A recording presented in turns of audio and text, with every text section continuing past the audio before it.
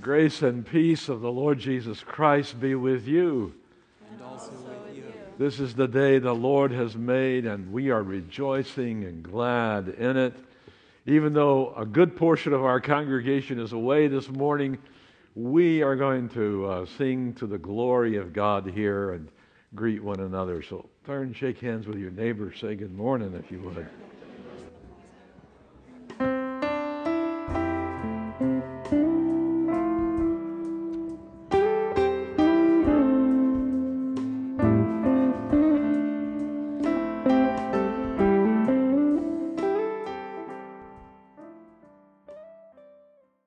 Please share your names with us and one another on the friendship pad as it passes your way.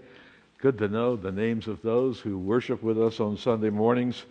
I want to call your attention to the announcements and the insert in the bulletin. As I said earlier, a good portion of our women are away today at Fallbrook on a special retreat. They're having a wonderful time, the reports say.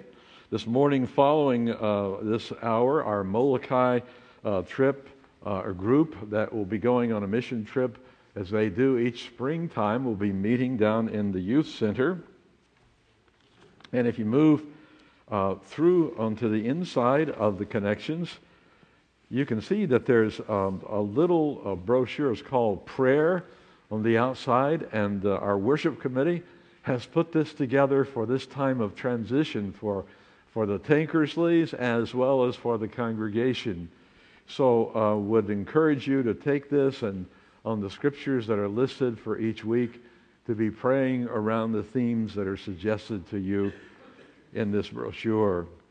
Also, we're planning a series of deacon gatherings according to the various parishes and different locations around our parish. And the purpose of that is to give me an opportunity to have an evening with smaller groups just to talk to you about what's going on in our life, my life, church's life, and to just dialogue and fellowship together. And it's one of our ways of saying goodbye. Because as you heard, I'm going to retire at the end of June.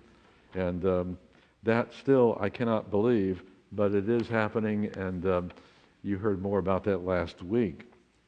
There will be a celebration dinner on the evening of June the 4th, so hold that evening in your calendar.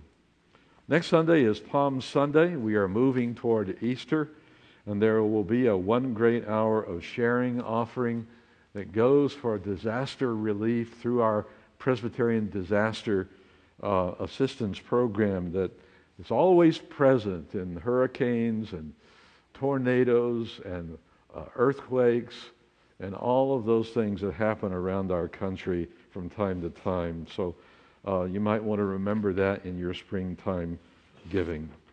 So let's center ourselves now in the worship of the Lord. I would remind you, 2 weeks today, Easter services at 8, 9:30, and 11. And this morning you can sign up for one of the Easter lilies to provide that for the services on that day. Let us pray together. Dear God, our Heavenly Father, we trust our hearts into your care. You are sovereign Lord. You are King of the universe. And you've come to seek and to save us, to rescue us from the darkness and to deliver us into the kingdom of your light and love. As we worship this morning, as we listen to your word, as we fellowship together and sing your praise, may you be glorified. In the name of Christ we pray. Amen.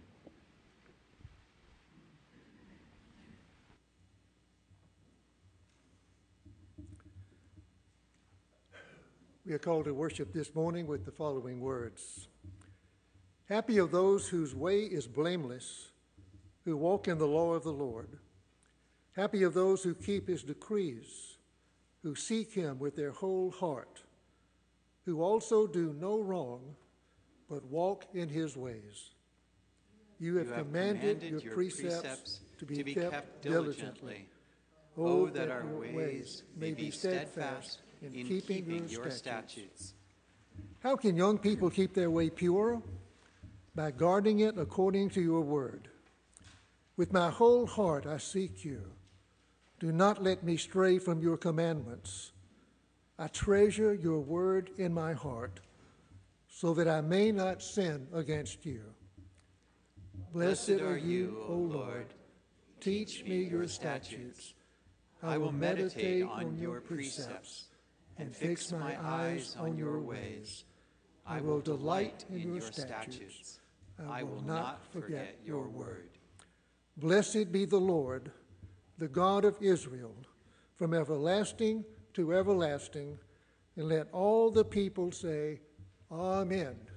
Praise the Lord. O God, our help in ages past, our hope from years to come, our shelter from the stormy blast, and our eternal home. Under the shadow of thy throne, thy saints have dwelt secure. Sufficient is thine arm, O Lord, and our defense is sure. Before the hills in order stood, for earth received her prey. From everlasting thou art God, to endless years the same.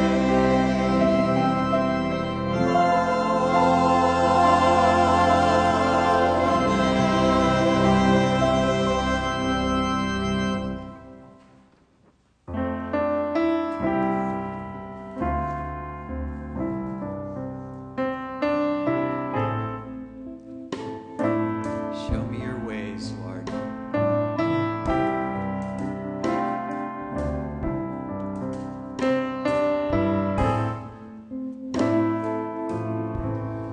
Show me your ways, that I may walk with you. Show me your ways.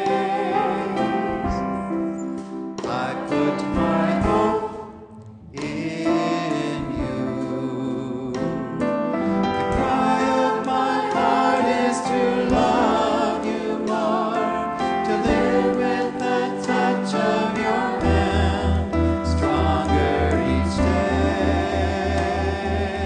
Lord, show me your ways. Show me your ways, that I may walk with you. Show me your ways. I put my hope in you.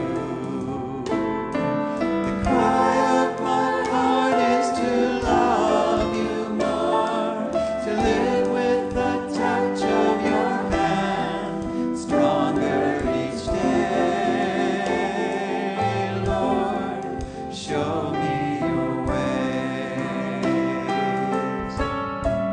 Show me your ways, that I may walk with you. Show me your ways. I put my hope in you. The cry of my heart is to love you more, to live with the touch of your hand, stronger each day. Lord, show me your ways.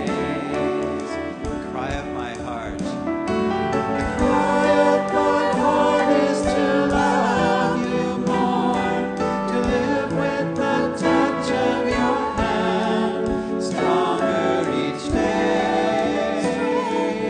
Lord, show me your ways, stronger each day, stronger each day. Lord, show me your ways.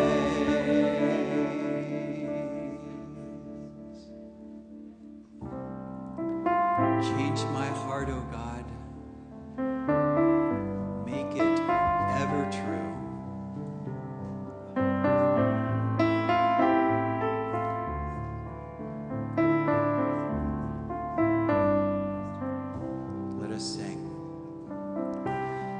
my heart, O God. Make it ever true. Change my heart, O God. May I be like you. You are the potter, I am the clay. Mold me and make me, this is what I pray. Let's be seated as the band praises God.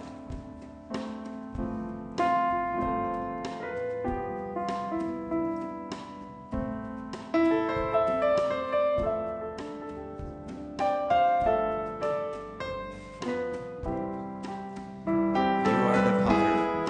You are the potter. I am the clay.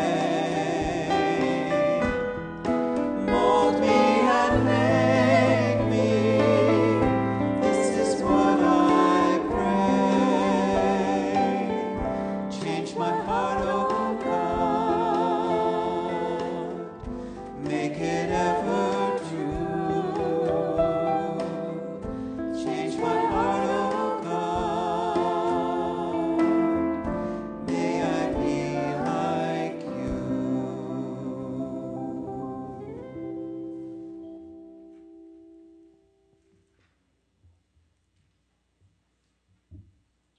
Our call to confession is based on Psalm 130. If you, O Lord, kept a record of sins, O Lord, who could stand?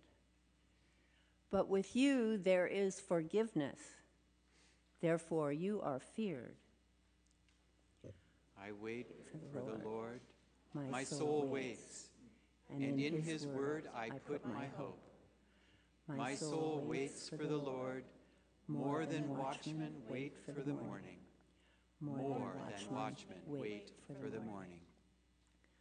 O God, you call us to wait on you, to be still, and to know that you are God. And so we sing that refrain, be still and know that I am God. Let us sing. Be still,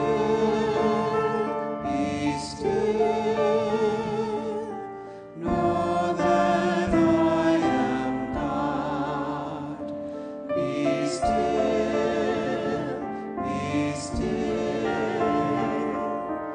know that I am God. Be still, know that I am God.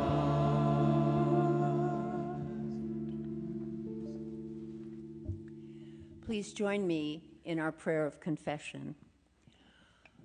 Almighty God, you despise nothing you have made, and you forgive the sins of all who are penitent. Create in us new and contrite hearts, that truly repenting of our sins and acknowledging our brokenness, we may obtain from you, the God of all mercy, full pardon and forgiveness, through your Son, Jesus Christ, our Redeemer.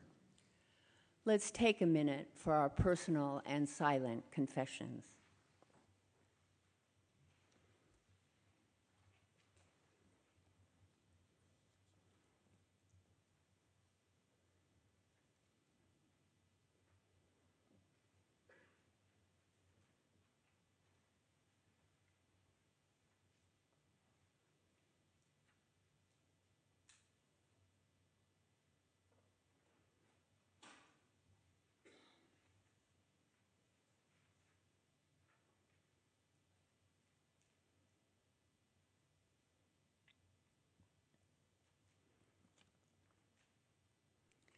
Amen.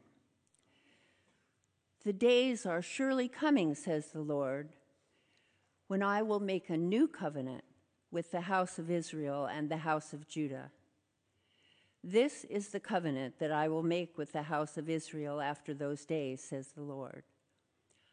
I will put my law within them, and I will write it on their hearts. And I will be their God, and they shall be my people. No longer shall they teach one another or say to one another, know the Lord, for they shall all know me, from the least of them to the greatest, says the Lord. For I will forgive their iniquity and remember their sin no more. Thanks be to God.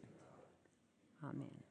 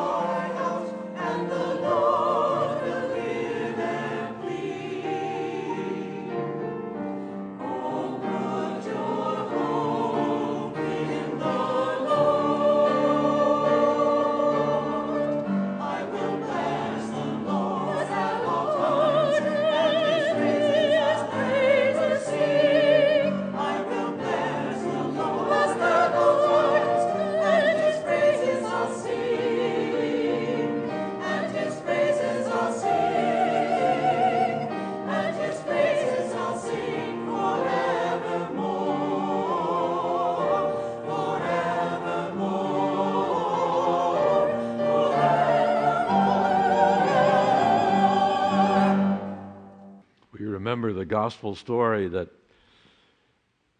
Luke chapter 9 says that Jesus set his face to go up to Jerusalem. The holy city represented his destiny, and he knew exactly what he was moving toward. This was the Passover celebration. He was in and out of Jerusalem a number of times, but on this occasion, he had led his disciples from Galilee up to the holy city, and along the way had taught them many parables and discipleship teachings of what it meant to follow him. Expectation was growing. The crowds had heard Jesus proclaim good news to the poor. They had seen him in the power of a loving God reach out and restore a man's sight. They had seen him heal the lame and forgive sins, restore hope, and give new beginnings in people's lives. They had seen him raise the dead. He arrived in Jerusalem in John chapter 11, went to the home of Mary, Martha, and Lazarus, where he knew already his good friend Lazarus, their brother, had died several days before and had been buried. And there he stood outside of the tomb and told him to open up, to roll the stone away from the tomb. And there his soul was deeply troubled about the human condition and the powers of sin and death. But it was there in the face of all of that that he cried out, "Lazarus, come forth." And Lazarus did come forth, wrapped in his burial clothes. And Jesus said to him, to the people there, "Unwrap him and set him free." The people who saw this were so caught up in excitement and expectation of the power of God and the glory of God breaking into human life that they were ready to proclaim him king. In fact, in chapter 11, it says the high priest reported, "See, we can do nothing. The whole world has gone after him." And then the triumphal entry into Jerusalem. The text that we read this morning is from chapter 12, beginning at verse 20. Now, among those who went up to worship at the festival were some Greeks.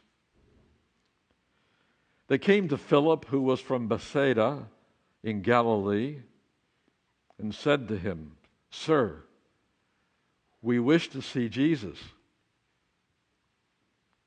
Philip went and told Andrew, and then Andrew and Philip went and told Jesus.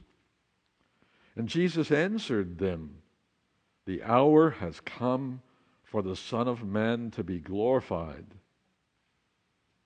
Very truly I tell you, unless a grain of wheat falls into the earth and dies, it remains just a single grain. But if it dies, it bears much fruit. Those who love their life will lose it, and those who hate their life in this world will keep it for eternal life. Whoever serves me must follow me, and where I am, there will my servant be also. Whoever serves me, the Father will honor. But now my soul is troubled. And what should I say? Father, save me from this hour? No, it is for this reason that I've come to this hour. Father, glorify your name." Then a voice came from heaven, "I have glorified it, and I will glorify it again." The crowd standing there heard it and said that it was thunder. Others said, "An angel has spoken to him." Jesus answered, "This voice has come for your sake, not for mine. Now is the judgment of this world. Now the ruler of this world will be driven out. And I, when I am lifted up from the earth, will draw all people to myself." He said this to indicate the kind of death he was to die. The crowds answered him, "We have heard from the law that the Messiah remains forever. How can you say that the Son of Man must be lifted up? Who is this Son of Man?" And Jesus said to them, "The light is with you for a little longer. Walk while you have the light, so that the darkness may not overtake you. If you walk in the darkness, you do not know where you are going. While you have the light, believe in the light, so that you may become children of light." The word of the Lord. Thanks be to God. Let us pray. Shine the light of your truth, justice, and love into our hearts this morning as we listen and learn what it means to follow you up to the holy city and into the fullness of life. We pray in your name. Amen. And so the Jewish people were coming from everywhere up to Jerusalem to worship during the Passover festival. This was the festival in which Israel gathered once a year to remember the mighty acts of God of deliverance from Egyptian slavery and the establishing of the covenant and their identity as the people of God. This was one of the high holy days, and people went up from everywhere to Jerusalem to worship the Lord, to eat the meal that told the story of the deliverance from slavery. But coming along with the Jewish people, John tells us, was a group of Greeks, of Gentiles, a most unlikely crowd who some have said were like tourists. And yet Jesus saw in some way that their coming up represented the world, the Gentile world that was already beginning to come to him. Soon the mission of God would reach out to the ends of the earth through the apostles. This was the beginning of a major change and turn of people coming to God and the reign and rule of God. And so they were coming, and they found Philip from Bethsaida in Galilee, a Gentile territory. And they said to him, "Sir, we wish to see Jesus." In my college, there's a chapel. And once I preached in that chapel, I saw that there was a bronze plaque at the front of the pulpit that said, "Sir, we wish to see Jesus." And that is a reminder of our calling to be proclaimers of the Word of God. Because we as Jews and Gentiles have come to Jesus. We want to see Jesus. For He has been lifted up. And we begin to learn this, that He was lifted up on the cross, with the promise that if He be lifted up, He would draw all people to Himself from every race, from every nation. Speaking every language, they would come to worship the Messiah, the King of Israel. And so people were coming, and the answer that Jesus gave when Peter and Andrew told Him that they wanted to see Him was not exactly what you would expect from Jesus. Didn't reflect exactly the hospitality that you might expect. I would have thought that Jesus would have said, "Well, bring them on in," or "Let's set a time and place. Everybody's welcome." But His response to this was this: "My hour has come. My time has arrived." And He went on to say, "Unless a grain of wheat falls into the ground and dies, it cannot bear fruit. If you're going to live, you must be prepared to die and to come alive to the presence and the power of the rule and the reign of God. For when God comes to us, He comes in surprising ways. He does not come as the triumphant Messiah King. Rather, He comes as the humble, suffering servant of the Lord to lay down His life, to make atonement for the sins of humanity, to reconcile us to one another and to the Father. He comes to completely reverse the expectations of all that we seek in terms of human glory. Eugene Peterson was the translator of the Bible called The Message. And On the 50th anniversary of the church that he established just outside of Baltimore in the early 1960s,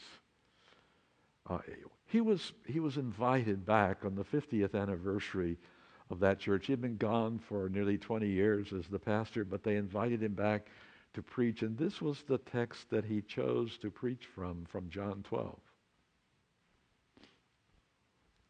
That church he and the people had named Christ our King Presbyterian Church. And it was as if the former pastor, was asking the question, what does it mean for us to be people of the King, who live under the sovereign reign and rule of God? And Peterson said the key verse and prayer in this text is, Father, glorify your name. And the Father responded, I have glorified it, and I will glorify it again. Peterson confessed to his former congregation, throughout the years of my life, most of those years, I was not really interested in the word glory. What I was really seeking in my life was roots. He said the same sort of thing that all of us are interested in. We're searching for roots when we get an education. We're searching for roots when we get a job. We're searching for roots when we marry.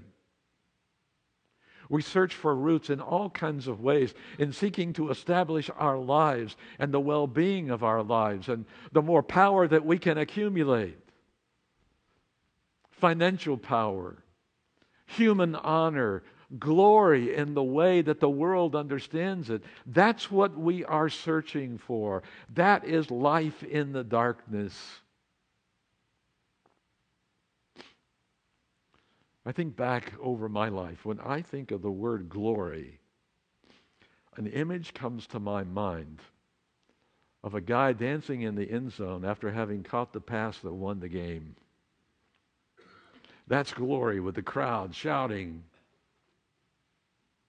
It's glory when the guy hits the home run out of the stadium and wins the World Series. It's glory when we make the deal that will substantiate our life and the work of many years. The word glory speaks so much of our success and of our upward mobility and climbing the ladder to be recognized, whether it be financially or to be honored by those because of the contributions that we have made in life. We want to live with glory. That's a theme that's played in my life over and over, without my really being fully aware of it. When I was a young associate pastor at the former church that I served, there was a wedding in our church one summer afternoon. It was the daughter of Bob Finch, who was in the cabinet of President Richard Nixon. And President Nixon and the whole cabinet were there. Martha Mitchell even. And she was a fascinating woman. I was the associate pastor. I was not doing the wedding, but I was outside. And it was a fascinating experience to see the Secret Service and the FBI. They went through every book in my office and searched under every pew in the church. And they had rifled gunmen on the buildings of every building in town circling the church. It was a time of great concern for the security of the president. And I was outside, standing outside the church. As it turned out, they didn't let anybody out of the church until the president and his cabinet had departed. Except he came out early with his family, and he walked right over to me like he knew me and shook my hand and asked me where I went to school. And we had a wonderful conversation, and he made me feel really important. Felt like I was almost at the center of power. When I came to Laguna Beach, the Western White House was just down the road. The press corps, the national press, was right down in one of our restaurants here on PCH. I used to run on the track at the high school. Dan Rather would be running one direction. I'd be running the other. I could never get Dan to stop and talk to me. It would have made me feel so much better if he'd have stopped and talked.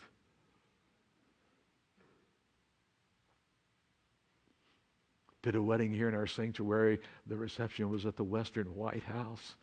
Got a tour of the Western White House and saw the room where the Russians negotiated with the president, and walked through the gardens, and a famous photographer took our picture, and I have it hanging on our wall, and somehow I felt I was at the center of power and glory that was going on in our world. And I can remember some of my friends who were invited to the East Room of the White House to preach before the gathered crowd, and how that made them feel, and how many of them hid their pictures, their autographed pictures, after the Watergate scandal. It was an interesting time.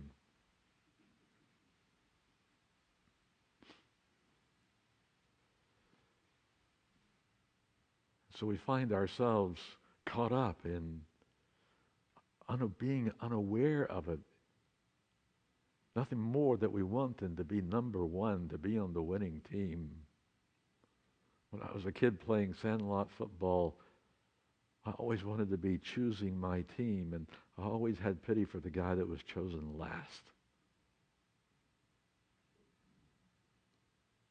And so these are themes in our lives, and the Greeks were coming, and they'd heard that Jesus might be the new king of Israel, and they wanted to see him. And rather than responding to that request, Jesus said, if you're going to follow me, you must be prepared to die, to lose your life, to find your life.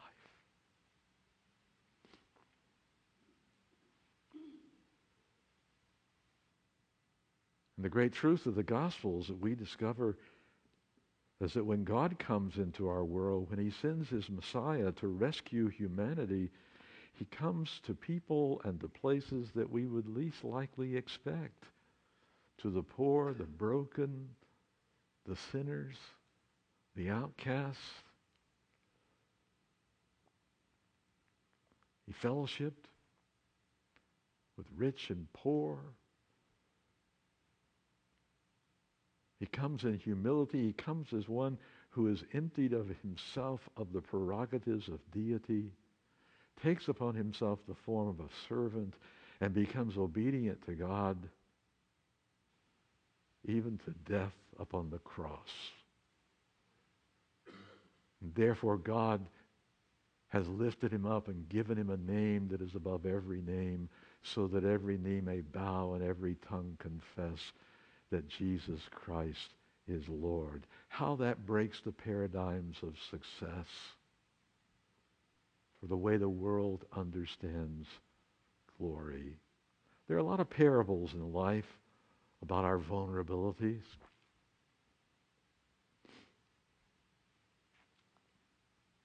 Last week, Grant Wacker, who is professor emeritus at Duke Divinity School, wrote an article in the Christian Century magazine about Billy Graham.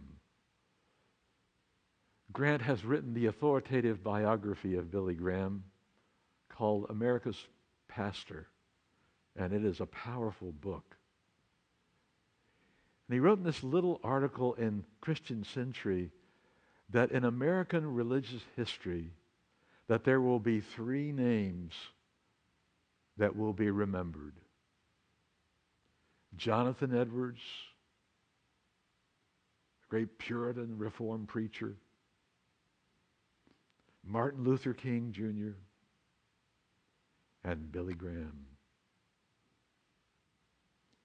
Billy was remarkable in that he had preached to millions of people around the world, to kings and queens and potentates, rich and poor, black and white, communist and non-communist, believing and unbelieving.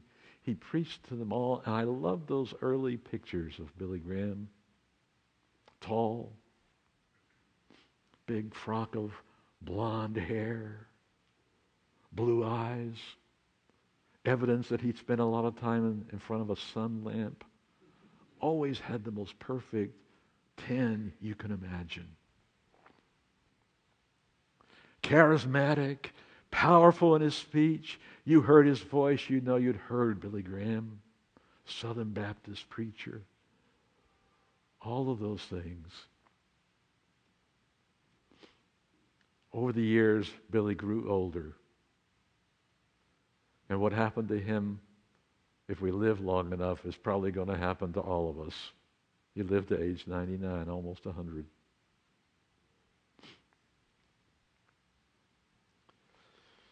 He went blind. He couldn't hear. He had Parkinson's disease. He had dementia. He had prostate cancer. And he kind of shriveled up. And we, the nation, sang his praises as we should.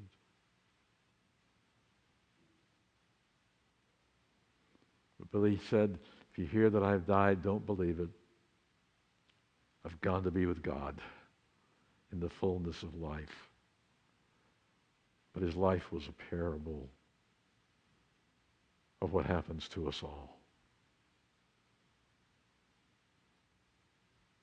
He's entered into glory. And he lifted up the cross of Jesus Christ around the world. A message of good news. My friend John Huffman and I, we've been in a covenant group, a pastor's covenant group for over 40 years, meeting monthly. And we talk from time to time about the substance of our conversations and what they were like in the earlier years, about our ambitions, about what was driving us, how our churches were doing, what's going on in the world and in the church, and all of that. And we traveled together. We did a lot of itching and scratching and laughing and weeping together. We've buried 2 of our covenant brothers. We were remembering the other night in our conversation all the tennis games and the golf games and the competition between us and how important it was for us to win. And I finally defeated one of my friends in tennis, and I've lorded it over him since. John says to me over the phone, he says, Jerry, those days are gone forever.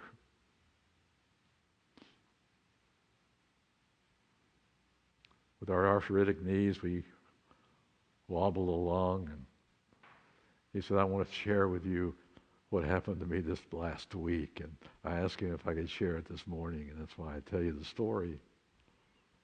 He was up at that Toshiba Classic golf tournament up at Newport Beach Country Club.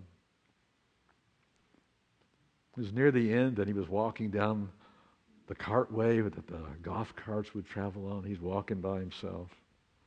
The first thing he realized was that he had been run over by a golf cart. And it threw him into the air. And he came down in the front seat with John Daly, the pro golfer, in Daly's lap. And he said Daly looked at him. He had been drinking in his game, I think. He looked at him with terror in his eyes and must have asked himself, my God, what have I done? John pulled himself up. He wasn't hurt badly. He walked away, and Daly drove away and never said a word.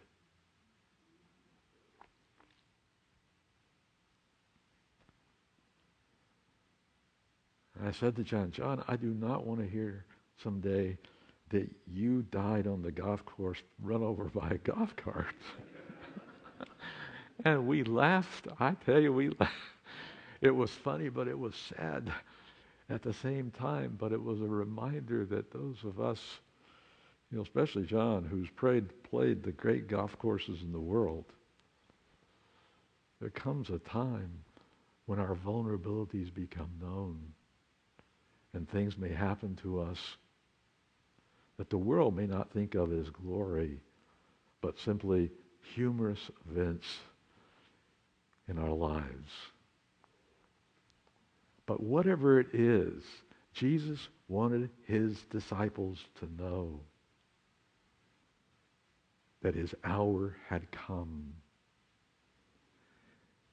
And he was a king, but a very different kind of king than anyone expected.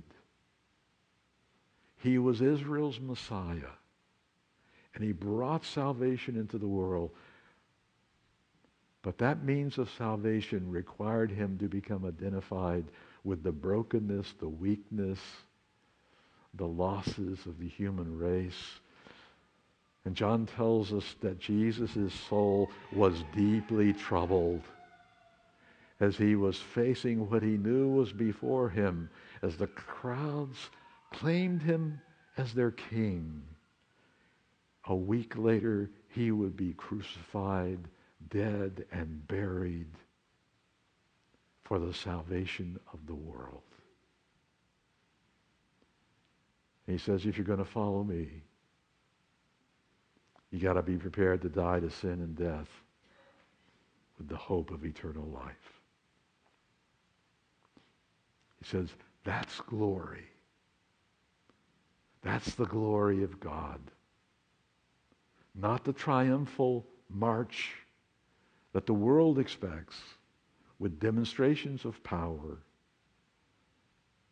but the humble act of a servant of God to rescue a sin-sick humanity. May God bless us as we become children of light and walk out of the darkness into the fullness of his life. Amen. Let's pray.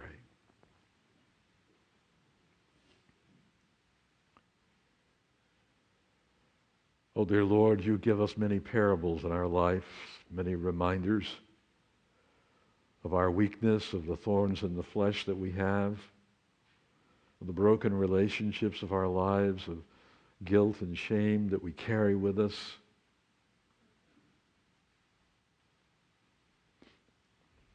And as we remember, we can thank you that you were the Lamb of God who takes away the sin of the world, that you brought eternal life for all who believe and trust in you. So that whatever happens in life or in death, we belong to you. Comfort us, strengthen us, prepare us for eternal glory with you in the fullness of heaven. We ask in your name. Amen. I invite you to stand with me as we affirm our faith.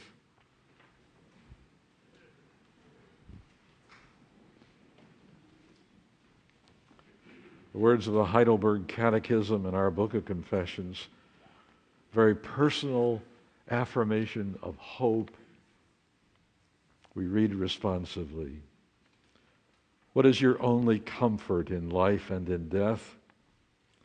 That I belong, body and soul, in life and in death, not to myself, but to my faithful Savior, Jesus Christ, who at the cost of his own blood has fully paid for all my sins and has completely freed me from the dominion of the devil, that he protects me so well that without the will of my Father in heaven, not a hair can fall from my head.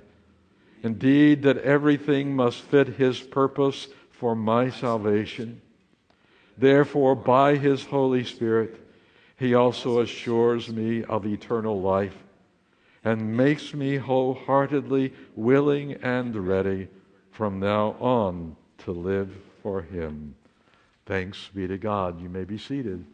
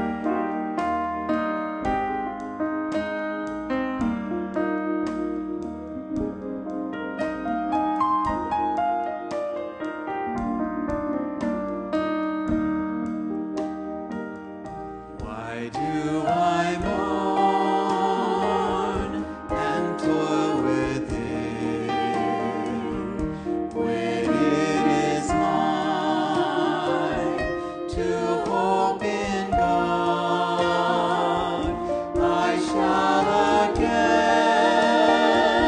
sing my praise to him. He is my help. He is my God. Let us stand as we sing the doxology.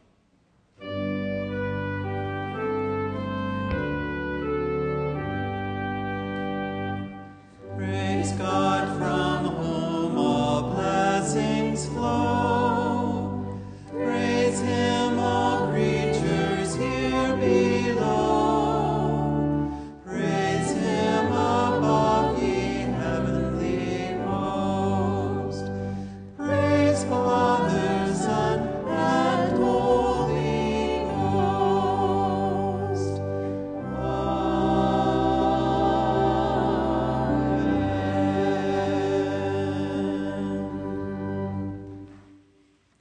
Almighty God, Father of our Lord Jesus Christ, as we continue our journey through the season of Lent, may your Spirit continue to prepare us for that which is yet to come. Remind us that we must first face the upheaval and the pain and the darkness of betrayal and suffering and death before experiencing the joy and the glory of resurrection.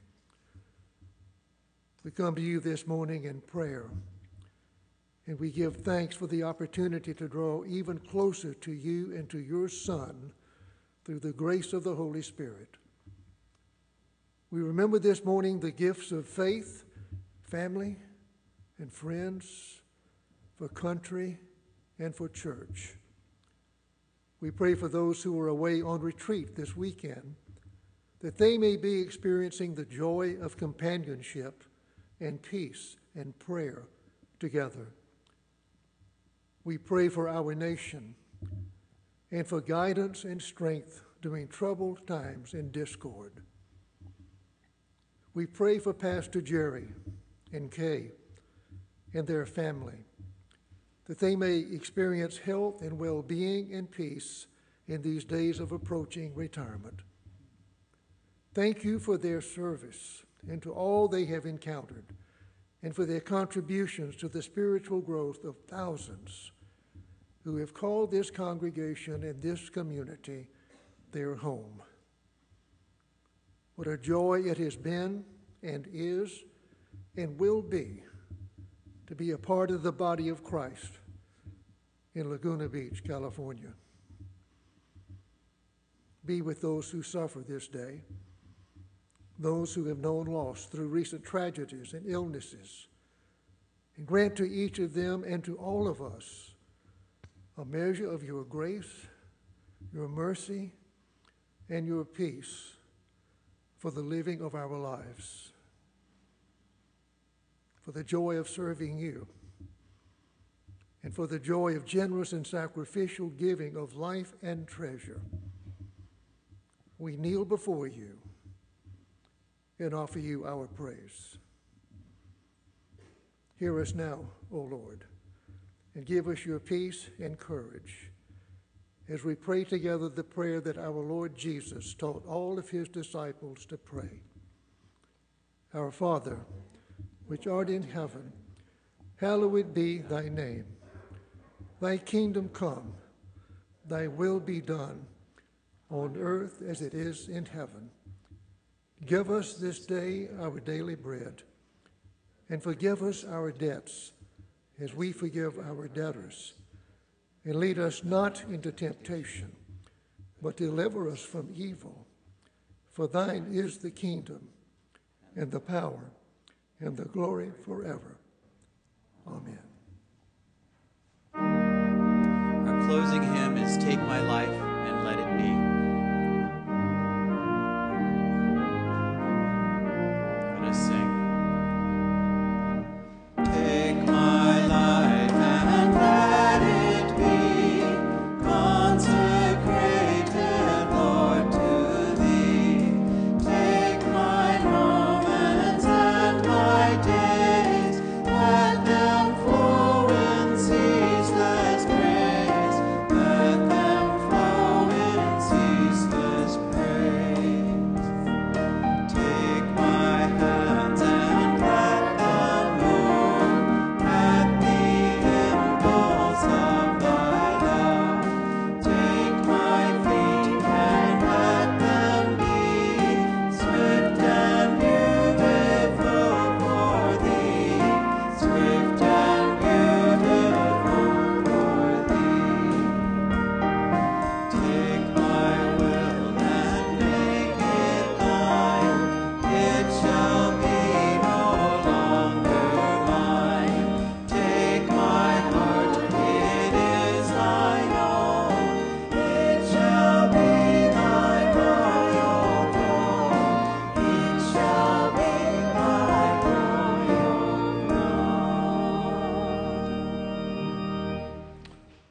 life and in death we belong to God through the grace of our Lord Jesus Christ, the love of God the Father, and the communion of the Holy Spirit. May the peace of Christ rest upon us as we seek to be His children of light in a world that still struggles with the darkness. In the name of the Father, the Son, and the Holy Spirit. Amen.